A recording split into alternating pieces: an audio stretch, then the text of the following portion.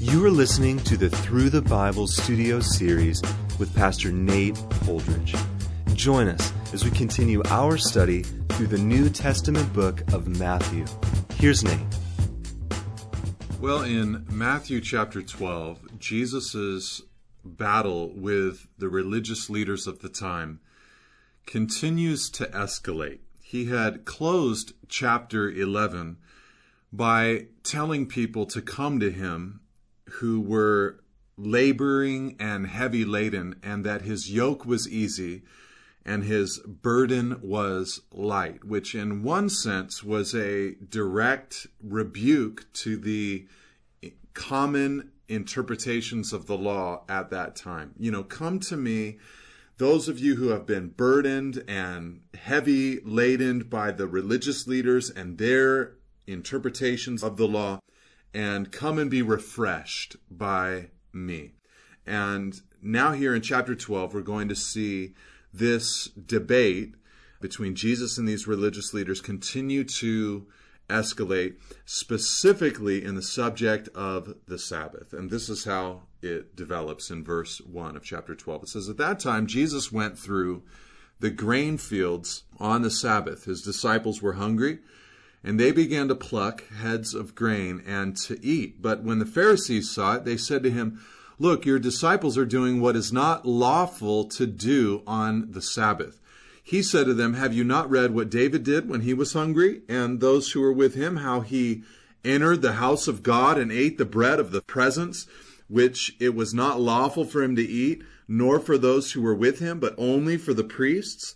Or have you not read in the law how on the Sabbath the priests in the temple profane the Sabbath and are guiltless? I tell you, something greater than the temple is here. And if you had known what this means, I desire mercy and not sacrifice, you would not have condemned the guiltless. For the Son of Man is Lord of the Sabbath." So you have this whole situation. First of all, they're walking through the grain fields, and it happens to be the Sabbath day, the day of the Sabbath rest.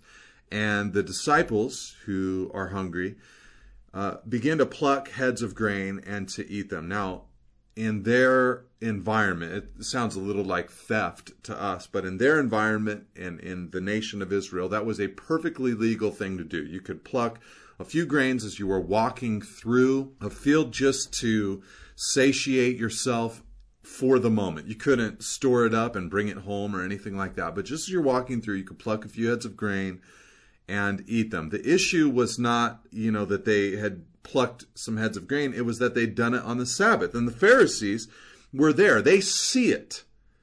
And, this heart of a legalist, they're always watching. And the heart of someone who's under grace is that of the disciples. They felt a freedom in the presence of Christ to eat on the Sabbath. And they said to Jesus, look, your disciples are doing what's not lawful to do on the Sabbath. They thought that, and had interpreted God's law in such a way that they thought that what these men were doing was reaping a harvest. They were working by plucking a few heads of grain, which is absolutely ridiculous. By plucking the grain, it was a blessing to them personally to satiate their hunger. They were not working, they were still resting. It would have been less restful for them not to have eaten. And so Jesus responds to them, and I love the way that he says it to them, because a couple of times he asks them the question, "Have you not read?" And these men were very well read in the Old Testament scriptures, of course, had memorized vast amounts of it, but did not understand. They had an incorrect interpretation. And so he says, "Have you not read?" And then he asks them if they've read the story of David when he was fleeing from Saul in the city of Nob. He had gone there and had Ahimelech the priest had given him some of the holy bread to eat, and it appears like a scandalous moment. And what Jesus does is he uses this story to say, listen, it was unlawful for David to eat that. And it was something that only the priests were allowed to eat, but God was okay with it. Jesus was demonstrating to them that the Sabbath was made for the benefit of man. It wasn't some rule that was designed to hurt people, but to help people. And he looks at that illustration or that story of David going to Ahimelech. And sure, the standard rule was The priests are the only one allowed to eat this food. But in order for David to survive and to live, this anointed man of God, an exception was made.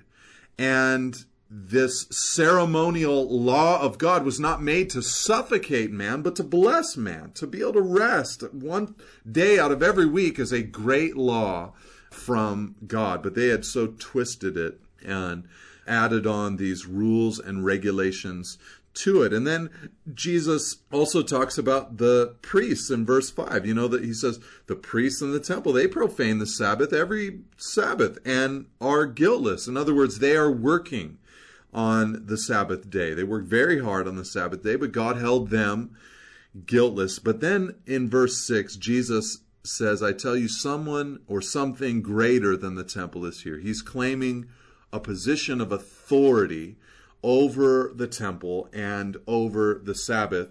And so he tells them, if you'd have known what God meant when he said, I desire mercy and not sacrifice, you wouldn't have condemned the guiltless. It's more important to express mercy and all of that than to fulfill some ceremonial religious obligation. But, Jesus says, verse 8, the Son of Man is Lord of the Sabbath. The final word here from Christ is simply this: I'm the Lord and have authority over the Sabbath, over God's law. And so this is a claim of deity that Christ is making. And the religious spirit is always among us, within us, around us, desiring to take the things that God has asked of us, the things that God has set out for us, the things that God has even put in place for our blessing, and we seek to earn the favor of God. We seek to make them stringent, restrictive, and difficult, when all the while here was God creating this wonderful thing called the Sabbath for the blessing of his people. And of course, Jesus fulfills the Sabbath requirements. And for us, when it comes to our worship, we traditionally worship on Sunday morning, but under and in Christ, every day is the same to us, and we want to honor him with every moment of our lives. And I think what we're looking for now as New Testament believers is a rest that comes from Christ, that is not just a Saturday experience, but is a continual experience, a Sabbath heart that is resting in Christ Jesus. Now, verse 9, it says that he went on from there and entered their synagogue. And a man was there with a withered hand. This is not the temple, but just a synagogue, a local house of worship.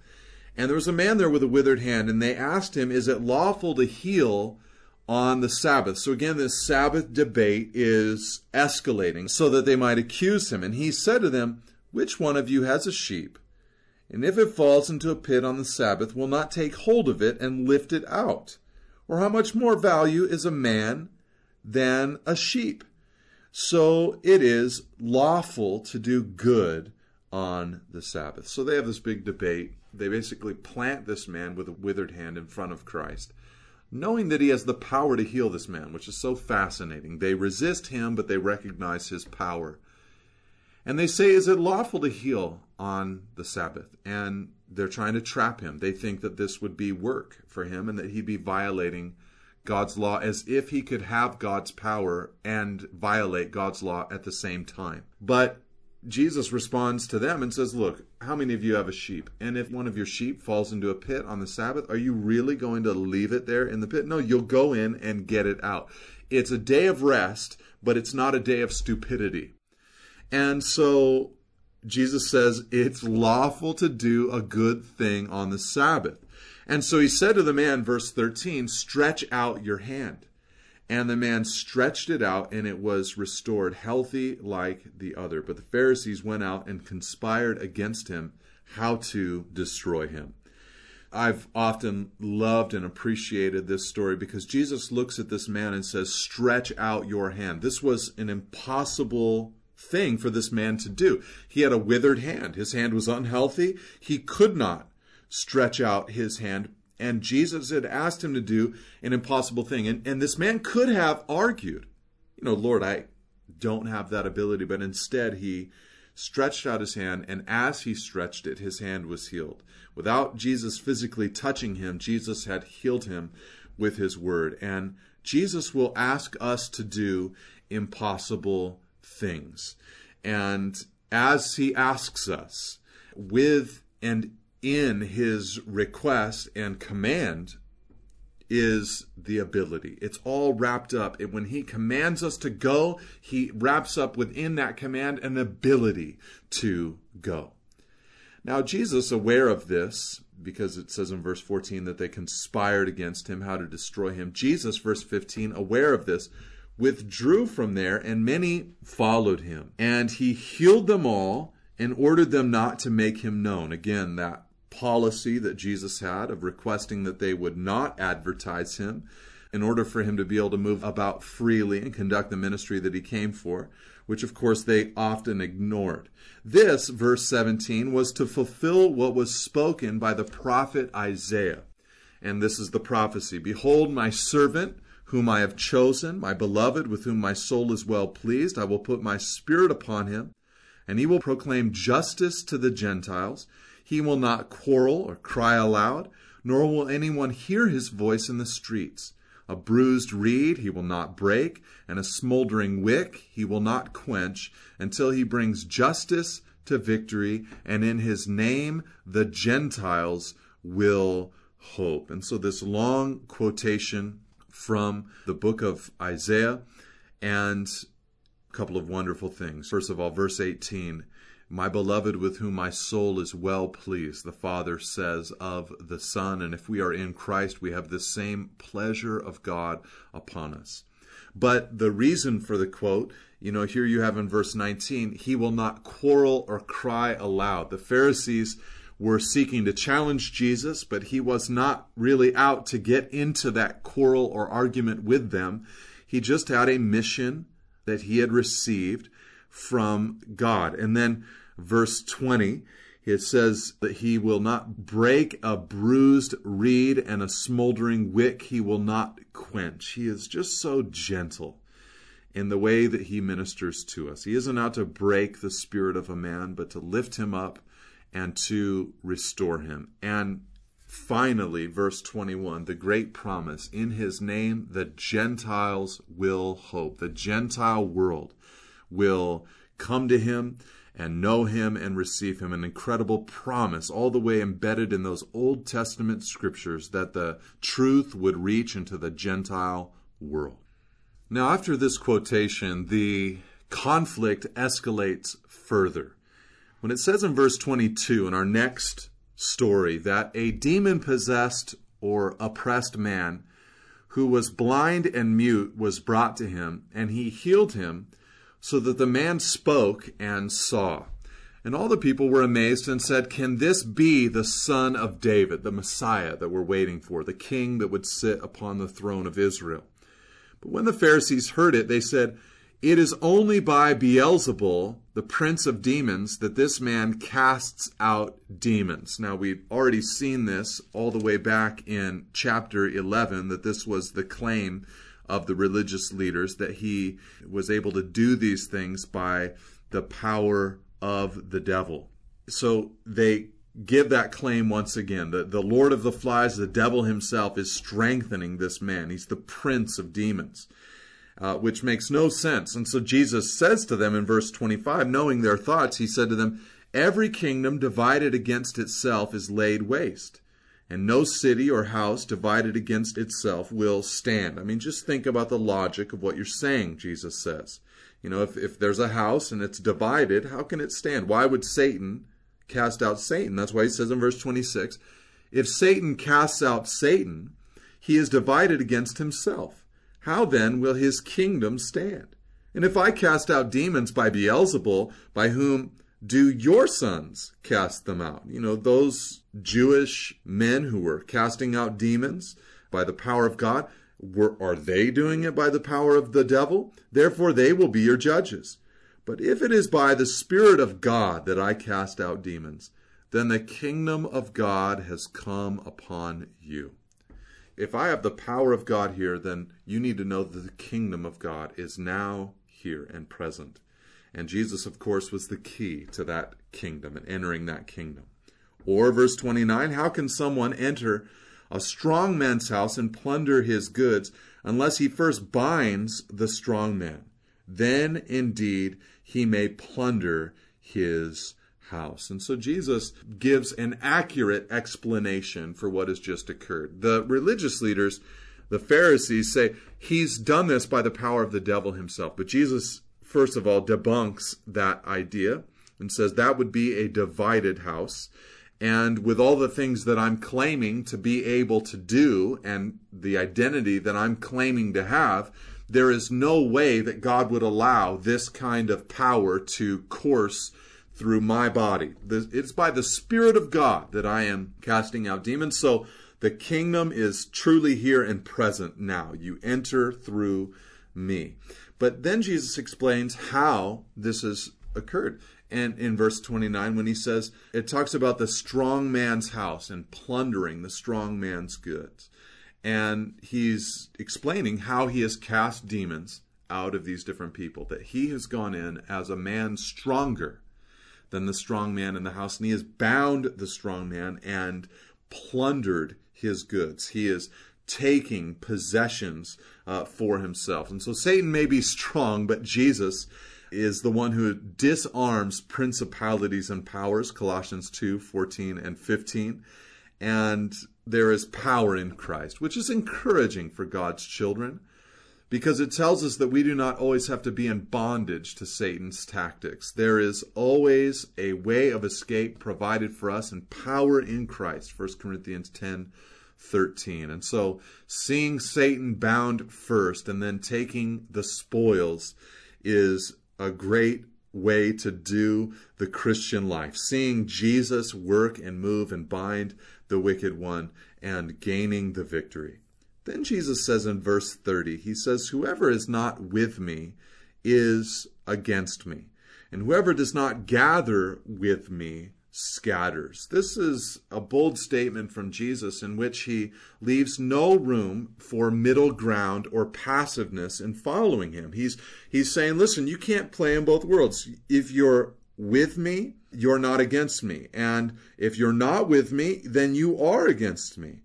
And so he says here, whoever does not gather with me scatters. This would be a stern warning to these religious leaders. And then a warning even more severe than that went in verse 31 when he says, therefore I tell you, every sin and blasphemy will be forgiven people, but the blasphemy against the Spirit will not be forgiven.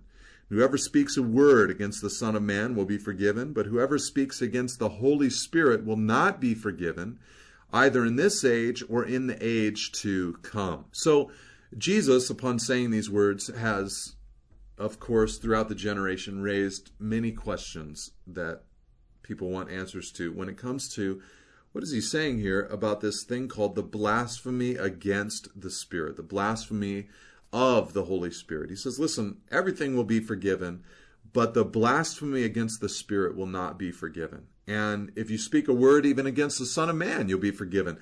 But if you speak against the Holy Spirit, you will not be forgiven. Now, let's keep this in its proper context. You have to think of this particular context of this story. What was happening? You had the religious leaders saying that Jesus had cast out demons by the power of the devil himself. Jesus then explaining, no, I have not cast out demons by the power of the devil. I've cast out demons by the power of the Spirit of God. And then you have Jesus immediately after that saying, watch out, you don't want to be guilty of the blasphemy of the Holy Spirit. Everything will be forgiven except the blasphemy of the Holy Spirit. You could say a bad thing towards the Son of Man, and it will be forgiven you. But to speak out against the Holy Spirit, you will not be forgiven, either in this age or in the age to come. So in its context, it seems like there's a connection.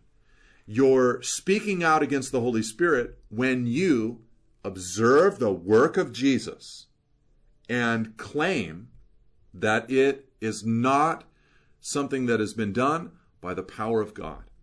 It does not have divine authenticity or authority attached to it. To call Jesus just a mere teacher or a philosopher or something like that, and to say that the work that he did on the cross was not the work of the Spirit of God in atoning for the sin of the world, to make that kind of claim and say, well, I don't think that Jesus really operated under the power of God and was doing the work of God that he said he was doing, that is the blasphemy of the Holy Spirit. We are justified by grace through faith, and the faith that we have is the confession with our mouth and the belief in our heart that Christ has paid the penalty for our sin and has risen from the grave. And so I think that on the cross he paid the penalty and paid the price for all of mankind, but now mankind is left to receive that gift and to believe that what he accomplished on that cross was effective. And to say that it was not of God is to blaspheme the Spirit of God who was working through Christ.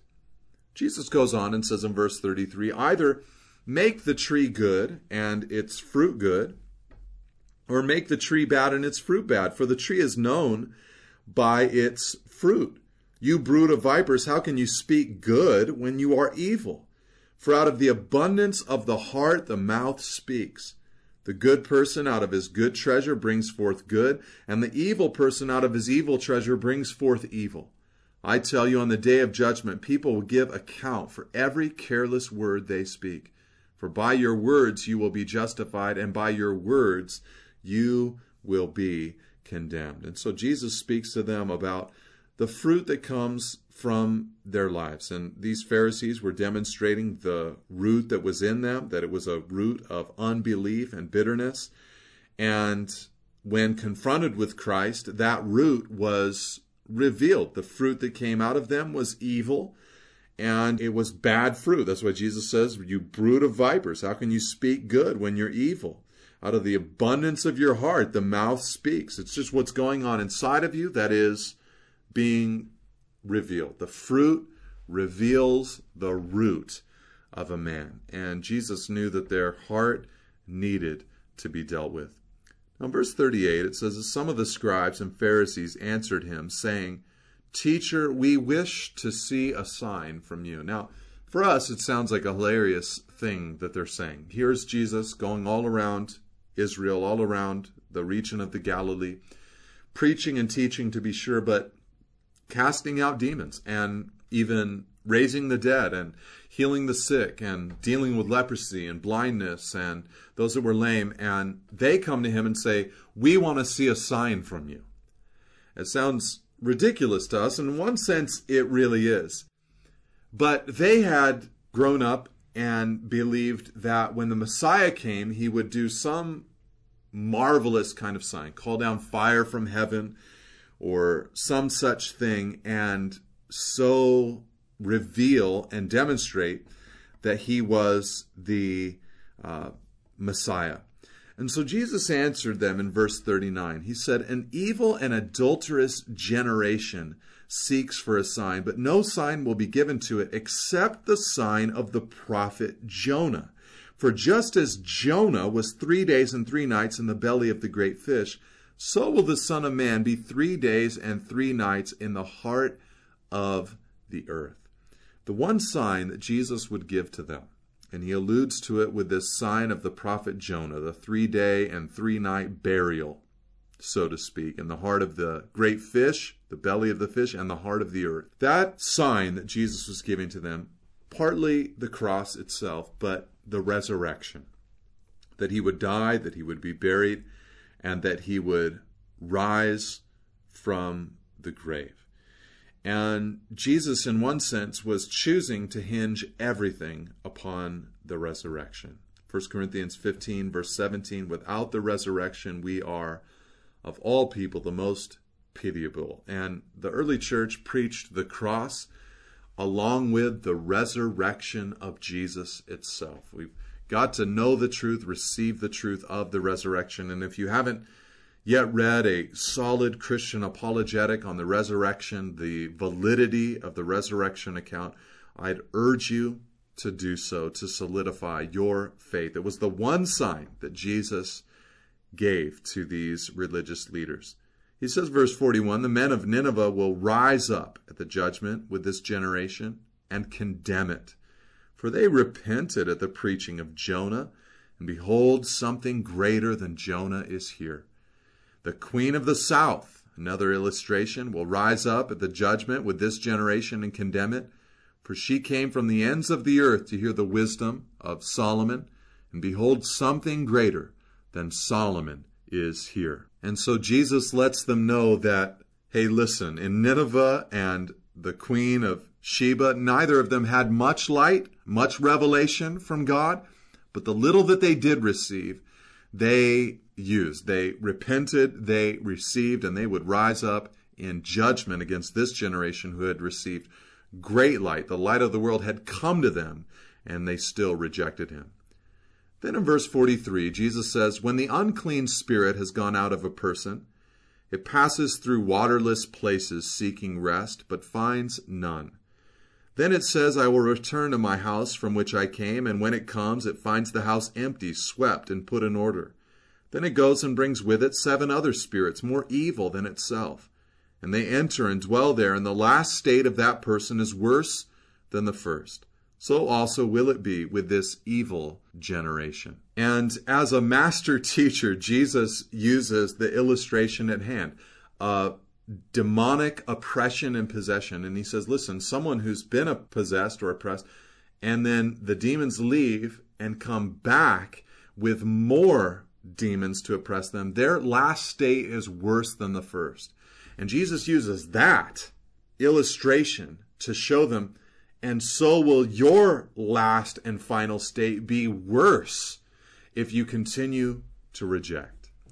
And while he was still speaking to the people, verse 46, behold, his mother and his brothers stood outside asking to speak to him. But he replied to the man who told him and said, who is my mother and who are my brothers? And stretching out his hand toward his disciples, he said, here are my mother and my brothers. For whoever does the will of my Father in heaven is my brother and sister and mother. And so the closeness that we have with Christ, co-heirs with Christ, we are friends, we are brothers, sisters with him. And what were they doing to do the will of God? He said, whoever does the will of my Father in heaven is my brother and sister and mother. What were they doing? They were sitting and listening to the teaching of Jesus, just in fellowship with him, abiding in and with him. And may you abide well with Christ our Lord. God bless you, and amen. Thank you for listening. For additional resources and teachings, or to contact us, please visit us at nateholdridge.com.